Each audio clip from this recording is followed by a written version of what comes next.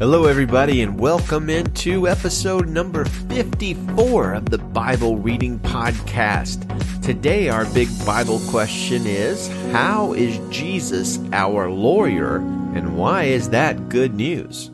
So happy Lord's Day, everybody. Today's podcast will be kind of short and hopefully sweet as we discuss the powerful truth that Jesus is our advocate or our lawyer.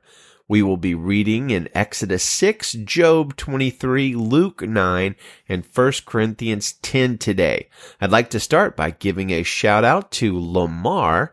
Thank you, Lamar, who gave a very encouraging review for us on iTunes. He says, neither bland nor monotonous. Three things going on here. First, it's a Bible reading podcast, just as titled. The readings are pleasant and joined with interesting and often very practical discussion. If you're looking for a Bible reading plan, Chase follows one that will take you through the Bible in a year, also repeating important books. If you're like me and have repeatedly fallen off yearly reading plans, so have I, Lamar, but still feel compelled to read, pick a chapter out of the day's reading plan, notably the focus passage from the notes, and read it before listening, and then you're cracking a book as well as getting your volume of scripture input daily. Primarily, this is a daily reading podcast. You typically don't have to backtrack to benefit, as there are a few discussions that continue day to day, and most critical scripture passages will get repeated, though I suspect the discussion will remain fresh. That's the hope. Chase attempts and pleasantly achieves a dramatic and fun reading of Scripture and models a good way to read Scripture to your children, and yet does not offend this listener's sense of maturity. There is good topical discussion surrounding daily focus passages that is approached with solid biblical theology, but it's not a theology podcast that wanders into the weeds. It's a good listen to go along with a great read. Thank you, Lamar. It's great to hear from you, brother, and that is really an encouraging review. And folks, if you want to do the same thing, just go on over to Apple Podcasts or iTunes and leave a review for the Bible Reading Podcast. Check out our website, BibleReadingPodcast.com. Follow us on Facebook. Just search for Bible Reading Podcast. And if you'll check our entry from yesterday, you will find that there are lots of friendly neighborhood atheists and people who hate religion commenting on the post that I made yesterday and saying all sorts of negative things. And one of them even helpfully left an incredibly negative review of the show on our Facebook page. And if you want to counteract that, I don't mean argue with them, I mean leave a positive review instead, that would be great. I don't spend a lot of time arguing with people who hate religion. I try to address them sometimes, pray for them, bless them, but I don't know that it's really helpful just to get into a lot of battles online, so I try to avoid it, but I do want to share truth, and we're doing that, I hope, with this podcast. Thank you for listening. Thank you for supporting. Thank you for checking out our website, BibleReadingPodcast.com. Today's focus passage comes from the Job passage, specifically verses 1 through 7 of chapter 23, where Job wishes that he could face God in a courtroom and expresses the hope that he might be found innocent of the kind of sin that would cause the calamities that's happened to him, if only a fully righteous advocate or lawyer could be found to plead with God on Job's behalf. Now, since we're going to use the word a lot today, as a reminder, an advocate is a person who speaks or writes in support or defense of another person. Job 23:7 says this, an upright man could reason with God, and I would escape from my judge forever. Now that echoes Job's earlier cry for a lawyer, advocate who might intercede with God on his behalf from Job chapter 16, verse 18, where he said, Earth, do not cover my blood. May my cry for help find no resting place. Even now my witness is in heaven, and my advocate is in the heights. My friends scoff at me as I weep before God. I wish that someone might argue for a man with God, just as anyone would for a friend.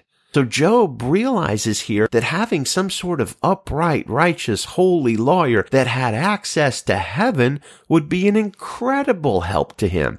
Perhaps such an advocate could speak to God on Job's behalf and intercede for him. Now, the wonderful news for us in this new covenant era is that Jesus has become the very advocate that Job wished for, really even far beyond his wildest dreams. Check out this amazing truth from 1 John chapter 2, verse 1. My little children, I am writing you these things so that you may not sin. But if anyone does sin, we have an advocate with the Father, Jesus Christ, the righteous one. He himself is the atoning sacrifice for our sins, and not only for ours, but also for those of the whole world. Our great trouble is that our lives have missed God's mark of perfection. We've fallen short of His holiness in every way possible, and our sins have earned us judgment, and the penalty is death. That's terrifying because the Bible teaches us in multiple places that at the end of our lives and at the end of the world, all humans will face judgment in God's courtroom. And we already know our plea. We're guilty. The just judge has all of the evidence needed to convict us and sentence us to death. However, the judge is also merciful, and He has provided an advocate for us. That advocate is Jesus. And not only does Jesus represent those who are His in the Father's courtroom, He is also the one who pays the penalty for their sin in full to the court's utter satisfaction. No wonder the Bible calls this the good news. So I'll close this short reflection with some fantastic and encouraging words from our friend Charles Spurgeon about the joyful news of Jesus, our advocate. He says, if any man sin, we have an advocate. Yes, though we sin, we have him still. John does not say if any man sin, he has forfeited his advocate, but we have an advocate, sinners though we are. All the sin that a believer ever did or can be allowed to commit cannot destroy his interest in the Lord Jesus Christ as his advocate. The name here given to our Lord is suggestive. Jesus. Jesus means Yahweh saves. Then He is an advocate such as we need, for Jesus is the name of one whose business and delight it is to save. They shall call His name Jesus, for He shall save His people from their sins. His sweetest name implies His success. Next, it is Jesus Christ, Christos, the Anointed One. This shows His authority to plead. The Christ has a right to plead, for He is the Christ, the Father's own appointed advocate and elected priest. If He were of our choosing, He might fail. But if God has laid help upon one that is mighty, we may safely lay our trouble where God has laid His help. He is Christ, and therefore authorized. He is Christ, and therefore qualified, for the anointing has fully fitted Him for His work. He can plead so as to move the heart of God and prevail. What words of tenderness, what sentences of persuasion will the anointed use when He stands up to plead for me? One more letter of His name remains. Jesus Christ the righteous. This is not only His character, but His plea. It is His character, and if the righteous one is my advocate, then my cause is good, or He would not have espoused it. It is His plea, for He meets the charge of unrighteousness against me by the plea that He Himself is righteous. He declares Himself my substitute and puts His obedience on to my account. My soul, you have a friend well fitted to be your advocate. He cannot help but succeed. Leave yourself entirely in His hands. That is fantastic news and tremendous advice from Brother Spurgeon. Let's go on to our Bible passages of the day. Exodus chapter 6, verse 1 in the Christian Standard Bible. But the Lord replied to Moses, now you will see what I will do to Pharaoh. Because of a strong hand he will let them go, and because of a strong hand he will drive them from his land. Then God spoke to Moses, telling him, I am the Lord. I appeared to Abraham, Isaac, and Jacob as God Almighty, but I was not known to them by my name, the Lord. or Yahweh. I also established my covenant with them to give them the land of Canaan, the land they lived in as aliens. Furthermore, I have heard the groaning of the Israelites, whom the Egyptians are forcing to work as slaves, and I have remembered my covenant. Therefore tell the Israelites, I am the Lord, and I will bring you out from the forced labor of the Egyptians and rescue you from slavery to them. I will redeem you with an outstretched arm and great acts of judgment. I will take you as my people, and I will be your God. You will know that I am Yahweh your God, who brought you out from the forced labor of the Egyptians. I will bring you to the land that I swore to give to Abraham, Isaac, and Jacob, and I will give it to you as a possession. I am Yahweh. Moses told this to the Israelites, but they did not listen to them because of their broken spirit and hard labor. Then the Lord spoke to Moses, Go and tell Pharaoh, king of Egypt, to let the Israelites go from his land. But Moses said in the Lord's presence, If the Israelites will not listen to me, then how will Pharaoh listen to me, since I'm such a poor speaker? Then the Lord spoke to Moses and Aaron and gave them commands concerning both the Israelites and Pharaoh, king of Egypt, to bring the Israelites out of the land of Egypt. These are the heads of their fathers' families. The sons of Reuben, the firstborn of Israel, Hanok and Palu, Hezron and Carmi. These are the clans of Reuben. The sons of Simeon, Jemuel, Jamin, Ohad, Jachin, Zohar, and Shaul, the son of a Canaanite woman. These are the clans of Simeon. These are the names of the sons of Levi according to their family records: Gershon, Kohath, and Merari. Levi lived 137 years. The sons of Gershon, Libni and Shammai by their clans. The sons of Kohath, Amram, Ishar, Hebron, and Utziel. Kohath lived 133 years. The sons of Merari, Machli and Mushi. These are the clans of the Levites according to their family records. Amram married his father's sister Jochebed, and she bore him Aaron and Moses. Amram lived 137 years. The sons of Itshar, Korah, Nepheg, and Zikri. The sons of Utziel, Mishael, Elzaphan, and Sithri. Aaron married Elisheba, daughter of Aminadab and sister of Nashon. She bore him Nadab and Abihu, Eleazar, and Ithamar. The sons of Korah, Asir, Elkanah, and Abiasaph. These are the clans of the Korahites. Aaron's son Eleazar married one of the daughters of Pudiel, and she bore him Phinehas. These are the heads of the Levite families by their clans. It was this Aaron and Moses whom the Lord told, Bring the Israelites out of the land of Egypt according to their military divisions.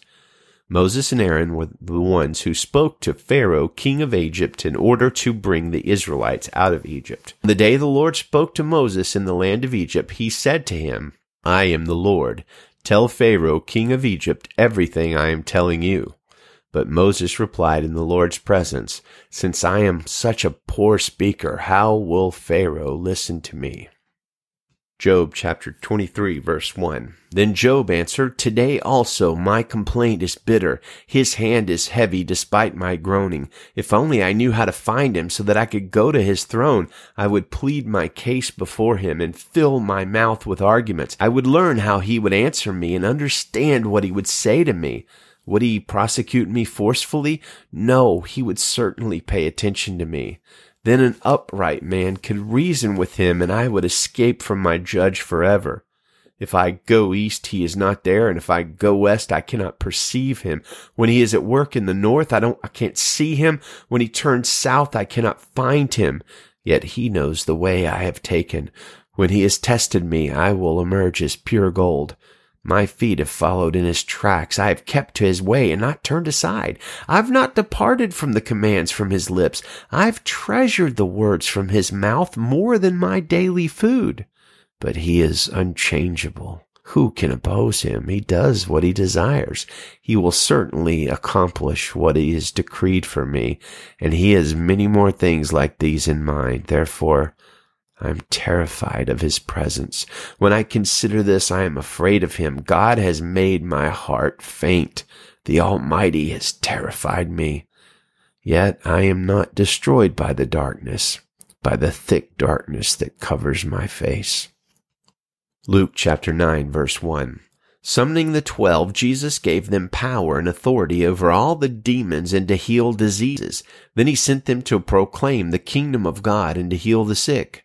Take nothing for the road, he told them. No staff, no traveling bag, no bread, no money, and don't take an extra shirt. Whatever house you enter, stay there and leave from there. If they do not welcome you when you leave that town, shake off the dust from your feet as a testimony against them. So they went out and traveled from village to village, proclaiming the good news and healing everywhere. Herod the Tetrarch heard about everything that was going on. He was perplexed because some said that John had been raised from the dead. Some said that Elijah had appeared, and others that one of the ancient prophets had arisen. I beheaded John, Herod said, but who is this I hear such things about? And he wanted to see him. When the apostles returned, they reported to Jesus all that they had done. He took them along and withdrew privately to a town called Bethsaida. When the crowds found out, they followed him, and he welcomed them, spoke to them about the kingdom of God, and healed those who needed healing. Late in the day, the 12 approached and said to him, Send the crowd away so that they can go into the surrounding villages and countryside to find food and lodging, because we're in a deserted place here. You give them something to eat, he told them. We have no more than 5 loaves and 2 fish, they said, unless we go and buy food for all these people, for about 5,000 men were there. Then he told his disciples, Have them sit down in groups of about 50 each. They did what he said and had them all sit down. Then he took the 5 loaves and the 2 fish, and looking up to heaven, he blessed and broke them.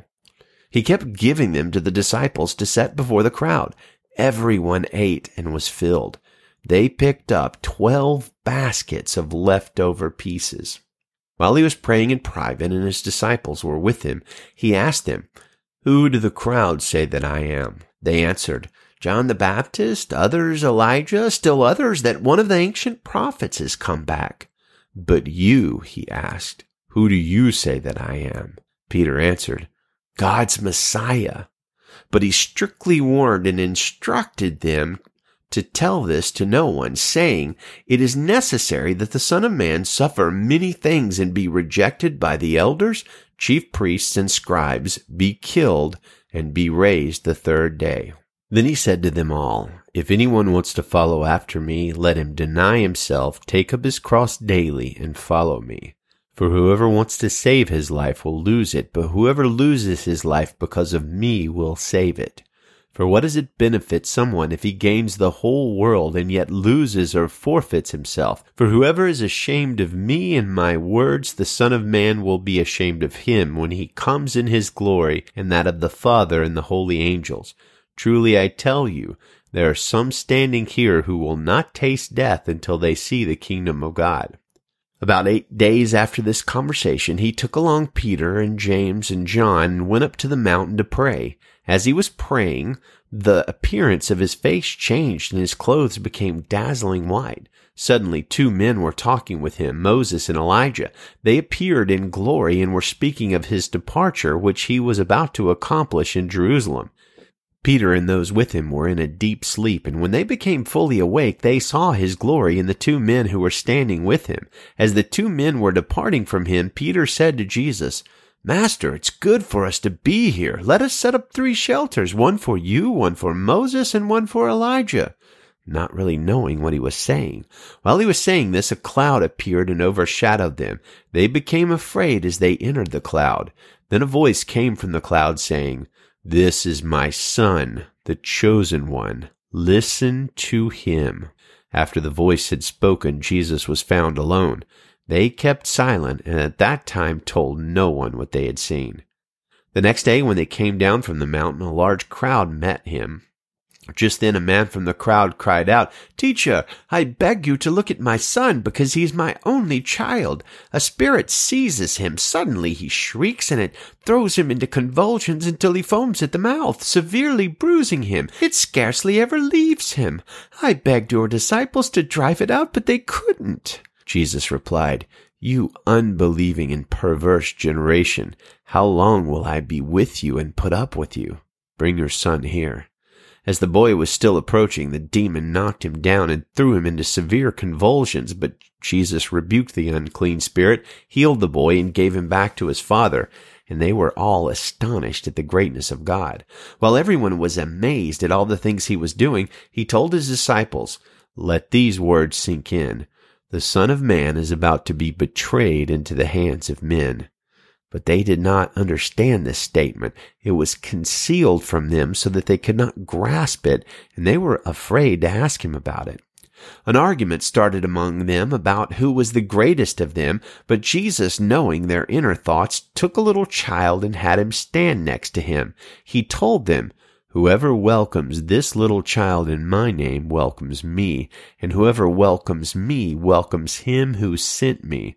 For whoever is least among you, this one is great." John responded, "Master, we saw someone driving out demons in your name, and we tried to stop him because he does not follow us." "Don't stop him," Jesus told him, "because whoever is not against you is for you."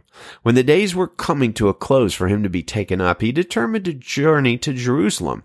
He sent messengers ahead of himself, and on the way they entered a village of the Samaritans to make preparations for him, but they did not welcome him because he determined to journey to Jerusalem. When the disciples James and John saw this, they said, "Lord, do you want us to call down fire from heaven to consume them?" But he turned and rebuked them, and they went to another village. As they were traveling on the road, someone said to him, "I will follow you wherever you go." Jesus told him, "Foxes have dens and birds of the sky have nests, but the Son of Man has no place to lay his head." Then he said to another, "Follow me." "Lord," he said, "first let me go bury my father." But he told him, "Let the dead bury their own dead, but you go and spread the news of the kingdom of God." Another said, "I will follow you, Lord, but first let me go and say goodbye to those at my house."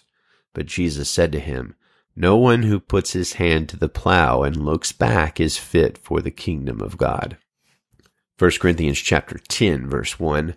Now, I do not want you to be unaware, brothers and sisters, that our ancestors were all under the cloud, all passed through the sea, and all were baptized into Moses in the cloud and in the sea. They all ate the same spiritual food, and all drank the same spiritual drink, for they drank from the spiritual rock that followed them, and that rock was Christ. Nevertheless, God was not pleased with most of them, since they were struck down in the wilderness.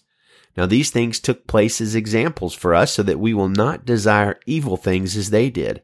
Don't become idolaters, as some of them were, as it was written, the people sat down to eat and drink and got up to party. Let us not commit sexual immorality, as some of them did, and in a single day 23,000 people died. Let us not test Christ, as some of them did and were destroyed by snakes, and don't complain, as some of them did and were killed by the destroyer.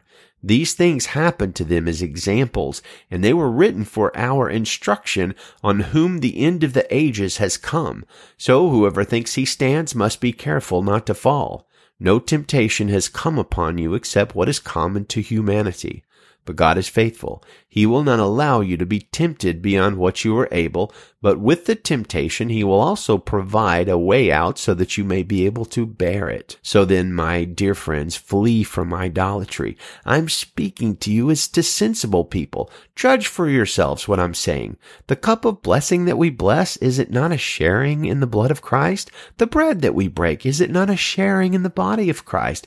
Because there is one bread. We who are many are one body, since all of us share the one bread. Consider the people of Israel. Do not those who eat the sacrifices participate in the altar? What am I saying then? That food sacrificed to idols is anything, or that even an idol is anything? No, but I do say that what they sacrifice to demons and not to God. I do not want you to be participants with demons. You cannot drink the cup of the Lord and the cup of demons. You cannot share the Lord's table and the table of demons. Or are we provoking the Lord to jealousy? Are we stronger than He? Everything is permissible, but not everything is beneficial. Everything is permissible, but not everything builds up. No one is to seek his own good, but the good of the other person. Eat everything that is sold in the meat market without raising questions for the sake of conscience, since the earth is the Lord's and all that is in it. If any of the unbelievers invite you over and you want to go, eat everything that's set before you without raising questions for the sake of conscience. But if someone says to you, "This is food from a sacrifice," don't eat it, out of consideration for the one who told you and for the sake of conscience. I don't mean your own conscience, but the other person's. For why is my freedom judged by another person's conscience? If I partake with thanksgiving, why am I criticized because of something for which I give thanks? So, whether you eat or drink or whatever you do everything for the glory of God. Give no offense to Jews or Greeks or the church of God, just as I try also to please everyone in everything, not seeking my own benefit, but the benefit of many, so that they may be saved. Amen. And may we have that biblical attitude of Paul, that we seek the benefit of many so that they may be saved. Good day to you, brothers and sisters, and Godspeed.